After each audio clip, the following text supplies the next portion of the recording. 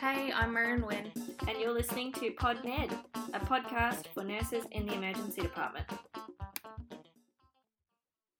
Hi everybody, thanks for joining us on, I think this is episode 7. I've lost count now, I've done so many, which is really cool. I didn't think it would last 2. I thought Marin and I would get sick of doing it, but we haven't. So today's episode is all about the clinical nurse consultant role, part of our series, which we didn't really name, but basically our series on explaining different roles within a department. Maybe succession planning could be the name. So last month we did clinical facilitators, and we're going to chat to 2 fabulous CNCs today. We've got Gav, aka Carol Ann. Hello. And we've got Shannon. Hi. So I guess to start us off, what we might ask is how you guys fell into the CNC role. Ooh, okay. For me, as some of you will already know because I've spoken about this before, but I moved over from Scotland to Australia 5 years ago. And the job that I did back home before I came here was the nurse manager role. So I was a NUM, and I wasn't fortunate enough to have any CNCs in my department. So I was NUM, CNC, nurse practitioner, you name it. I kind of covered all those roles. So when I came over here and I found a CN position in the hospital that we're in just now, and I sort of took a step back into the CN position, which I probably did for, I think, maybe about 6 months. And one of the other CNCs said, oh, you should apply to be acting in the CNC role and come and join us.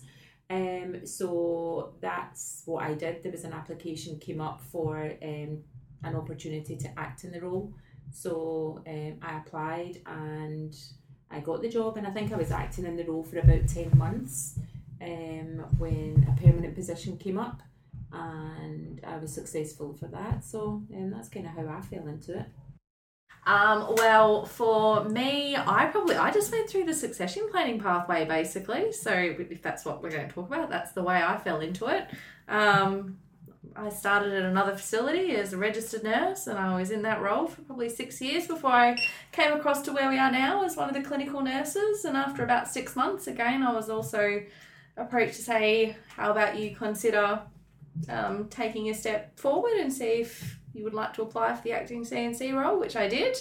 And I've been I was in and out of the acting CNC role for a couple of years, as well as some other senior roles, just to broaden my knowledge before I ended up in my permanent position. So it was just going from the steps through, basically, from registered nurse to clinical nurse to CNC. It was just my natural progression. It seems to be a natural progression for a lot of people, really, doesn't it? Yeah. I did the CNC role before I moved to Brisbane, and it was the same. It was just like this natural flow if you liked clinical work. I remember I followed that path because I thought I'm going to get so much resus time. Mm-hmm. It's going to be so awesome. Yeah. So that's why I did it, and it worked because I just spent all my time in resus, because every time something big comes in, you get called into the room, and it made my clinical skills so good to the point that I could do the educator role because I had consolidated my clinical ability and experience in a really big way. So I love the CNC role, but I was a bit like you, Shannon. I acted in the role for a couple of years before I was able to land a permanent job, and then 12 months permanent, it moved here. So I was like, oh, that's a bummer because I had to go back a level. But I feel like for me particularly, it had a shelf life. And I think the reason that I feel that way is that it was a constant putting out fires as well. Like as great as it was to be so clinical and in so much of the resus, it was so hard to constantly just fix other people's problems. Yeah. And it got the better of me in the end. And I had every intention of going back to the CNC role when I moved here. But the Monday to Friday life got me. Drew you in. So why do you love it so much, Gav? Because I know you say to me all the time, this is your for thing. me this is the perfect job because it ticks so many boxes. So you're right, I get to be in resus a lot. I also get to be an educator to staff. I also get to do a bit of quality work in leading projects. I also get a little bit of management of staff and dealing with sort of staffing deficits and juggling all that kind of thing. So I guess, you know, you're clinical on the floor, but you're also teaching people. You've also got your quality. You've got just so many different boxes it ticks for me. Resus is my favourite place to be, and I get such a great reward of supporting new staff into resus and teaching them, you know, how to assist in intubations and drugs and what have you. So yeah, it's just, for me it's just the perfect all-rounder. Yeah, I would agree with that. It is very much an all-rounder. Do you feel the same way, Shan? Oh, absolutely. And like you all, I've stepped into other positions to try different things, you know, patient flow and all sorts, but the clinical aspect of the CNC leadership role is definitely what draws me in. So I've tried other things, but CNC is definitely, and I think that network of staff building that you have and working closely with your staff, and again it's also the patient interaction. We get called to deal with patients and when they're at probably their most vulnerable, so it's a skill, it's something that you work really hard to make people's days better if you can. So I'd agree with that. That is a great aspect. So I guess that leads us to a really good segue in that what does a normal day for you guys actually look like? Because I know that the CNC role here is very similar to other facilities in a lot of ways, but then there are different ways that you can fill a CNC role and different ways that departments will use the CNC role. So how would you explain your day? Your average I day? guess the difference between us and some other facilities is that we have EAGLES here. I'm not even going to try and remember what EAGLE stands for. Emergency Access and Guidance Logistical Expert. That's Right. So basically they manage the flow side of things, which means that we can be much more hands-on involved clinically, and they take care of our ELOS and all that kind of thing. So I guess my typical day is we have 2 shifts. We have a 6:30 to 3 o'clock or sometimes 5, just depends if it's an 8-hour 10-hour, because we do a mixture of both, and we tend to have one CNC on in the morning who will cover both adults and pediatrics, and then in the afternoon we'll have a 2:30 till 11 a CNC who will take the peds portfolio and look after the kids side, and then the other one will be 2:30 till 1 a.m. and they'll take over the adult side. So 1 in the morning usually and 2 for the afternoon shifts. So I guess if I'm on a morning shift, the first thing I'll do is when I came up, before I even put my bag down, I just walk through the department. I always go to resus first, find out what kind of night they've had in there, find out what patients they've got there and just get a gist of it. And then I'll just walk through the department. I'll go then down into acute, meet up with the acute shift manager, see how their night was overnight, go through CDU, short stay, round to kids, and then I'll head into our back office. And then I will have a look at staffing and we will allocate the roles for the staff and making sure that we're fully staffed. We also have our associate nurse managers who will, if we have staff who don't turn up or we're short staffed, then they'll follow that up for us. But obviously if it's a weekend or they're not there, then we do that role as well. So I guess it's just allocating, and then at 7 o'clock we'll go out and we'll meet the staff and we will scrum, give them an update of what's been happening in the department, any changes. I always give them an overview of what's happening in the department, which areas are nice and which areas are a bit busier, and just sort of passing on any information really, don't we, Shannon? Yep. Yeah, especially in today's climate, we've got our updates that we like to keep everybody up to date with changes, so Scrum's the perfect opportunity. Yeah, for sure. Yeah. And then we'll head out on the floor. I usually go to resus and just get another full handover there, and then go through acute and we'll start to round. So as much as you have your plan in place of what you're going to do, you're also going to get as Lisa says, you put out fires in a lot of places. So you'll have, there's a patient here who's complaining about something, and you'll go and listen to them, or there'll be Ryan's rules where people, want a second opinion on their care. So that there's just lots of different things. Your phone will ring constantly. The nurse hasn't turned up to take over Sarah from me. Will go off while you're You have on your the phone. Sarah, yeah. So it's a very, very busy role, but so rewarding. Yeah, and just keeping that calm, level-headedness for all your staff as well, and just supporting staff, making sure when you're going round, because you'll see ones whose patient load might be a bit high in acuity, and just being able to support them as well. Yeah. And I think for us, it's just being ready to do anything at the drop of a hat. So, we'll attend all the category ones that present to the department, particularly strokes as well, and do assessments on those. So that's often a big part of our shift. We carry a code grey pager, which is for us attending any behavioural incidences that are happening throughout the department. So that can go off at any time. So we're kept on our toes. You can't say you have a consistent day, because every day is different. Yeah. You're the jack of all trades. Yeah. Yeah. So I guess then that leads me to how does somebody, or what piece of advice would you give somebody that thinks that sounds like them, that sounds like the role that they want to do? I think first and foremost is you need to know your craft very well. So you are going to be asked, the buck's going to stop with you. So you really need to be on top of your game. So clinically, you need to be sound. We would expect anybody that wants to come into that role to have a real positive attitude as well. I think personality and being on top of your game is the two biggest things for me. Everything else can be taught. We can teach you how to sort of manage different systems, how to sort of attend meetings and represent the department, all of that kind of thing. But I think as long as you've just got a really positive and supportive personality, and also, you really need to know your skills inside out, because people will not always know, and they'll look to you to be that expert.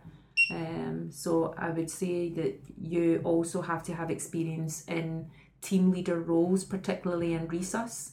And we tend to see people that will come through resus, and we'll recognise people who we feel, have the qualities, and if they're interested, then we would absolutely support them and guide them into that succession planning.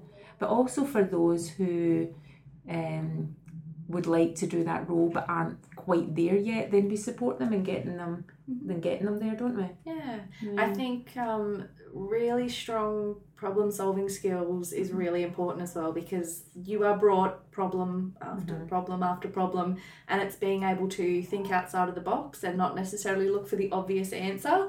That is where we are, and multitask without getting stressed, or And again, it's a skill that can be taught, but it can be hard, and it's a slow process sometimes, the problem solving one, but it's definitely one that you want to have and develop, or work on developing.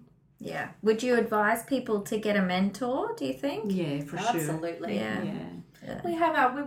We have pod groups as well, so we can, with from AINs through to CMs that we support and succession plan as well. So we do try and encourage people to link in with their pod group leaders as mentors as well. But again, it's about fit. We would strongly encourage you finding a mentor that fits for you. Yeah, I think I'm a big advocate for mentors. I'm definitely, every time I have a new challenge or a new role, I find somebody in that space that might not be my direct line, but someone that I just think has the skills that I really want to hone in on, that maybe I don't feel that confident in. Not just clinical skills, but like you said, leadership, things like that, because that is a very hard thing to teach. It's something that you kind of develop through mentorship, I think. And I think your mentors and your CNCs can guide you to the right courses that you might be interested in, because we've all been there and we've done them and we've trialled them, and we know which ones we enjoyed and which ones we think will be beneficial. So there's that sort of guidance and support a mentor can offer you as well. Yeah, that's really cool. Well, that was cool, girls. I thanks for that. I really loved the CNC role while I did it, and it made me grow. And I honestly believe that the CNC role makes you perfect for anything else as well. Like I've done quite a few different roles, and like I said earlier, it certainly helped me with the nurse educator, but it helps you, like you said, because you've got to do everything. It just helps you round out your experience, I think. So I definitely advocate for people if they're keen that that's a succession plan to follow. It's a great job. Yeah. Love it. Yeah. Agreed. Now, Shannon, Gav has already asked these questions because she's a regular on the show, but you're new to the show today. So I've got our famous 3 questions for you. So you ready? Oh, yes. So number 1, what is the most profound experience that you've ever had? I think probably the most profound experience was actually the first time I cared for someone who came in conscious and talking and lovely through to the moment she left us. And it wasn't even just about her, it was about her partner as well, and being there for a completely sad but wonderful moment in that lady's life. I think that really just got to me, and it's something I've never experienced to that degree again.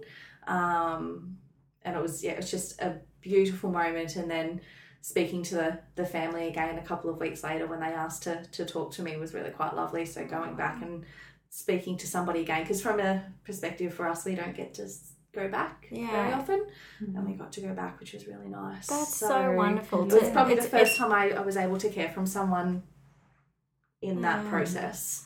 That's Again, really not something nice. you get to do often. Yeah, that's really nice that you're able to feel that, because we do it so often, to have that kind of gratitude to be able to be part of that moment for that family. Yeah, It's really, absolutely. oh, that's a great, And profound a experience. memory that will never, ever, ever leave me. Because a lot of people talk about the birth as being a profound experience, but I think that's pretty amazing. Yeah, that's awesome. Love it. Yep. Okay, number 2. What is the greatest thing that anybody's ever done for you? Probably the simplest but greatest thing is when I finished my grad program, I moved from Tasmania to Queensland, and very early in the piece, I didn't know anyone when I moved up here. I started at a completely new hospital. I had lived in a completely different city. I didn't know anybody. I lost a relative, and I went to work that afternoon, and one of the girls took me under her wing and said, do you want to come over for, this is a late shift, do you want to come over for a movie and a coffee afterwards? And I said, yes, please. And I still work with her today. She's one of our nurse practitioners here. And this is at a different hospital, and she looked after me, but it was just, I had no one. She didn't know me, but I was a little innocent 21-year-old that didn't know anything, and she looked after me, and it was just, I was so grateful to have someone in that moment when I didn't think I'd have anyone. Oh, that's so nice. And you still get to work with them. Yeah. That's really cool. Yeah. Okay, number 3 is, what is one piece of advice that you would give us? This can work in all aspects of life, but I think to look after others, you have to look after yourself. So it doesn't matter if you're looking after your children or your family or your patients or their family. To be able to look after someone, you have to look after yourself. So remember to have good well-being, take care of yourself, and remember, sometimes you have to put you first to be able to look after others. That's awesome. I love that. Absolutely love that, because how can people know to look after themselves if the one that they're looking at is not? And I think it's so easy to get run down, and particularly if you're a mum. I feel that way. And when I do mum things like go out with the girls, I say, this is me looking after myself. Which is what I want you to do when you're older. So, and now, but I'm there to look after them now. So. Yeah, absolutely. Great piece of advice. Awesome. Love it. You did really well. Really, put you on the spot there, and you came up with those. That's hard on the spot, Well done. Well done, you. Yeah. Everyone else asks for, just give me a minute. I've got to think about that. I think it took Mirren like a week. It's like, come on, man. How did you get away? Jeez. Well, we talked about this before we started, so I yeah. like it. Well, thank you, ladies. It was really nice. It was a nice excuse to come back and see you too. Absolutely. Next week, I actually don't know what role we're doing next week. It's still part of the series, but Marion carelessly went on holidays and left me here to fend for myself, which is why she's not on this episode. But she'll be back, and we'll plan and perhaps pop something on the Facebook group about what's next. But yeah, thanks. Awesome. All right, thank you.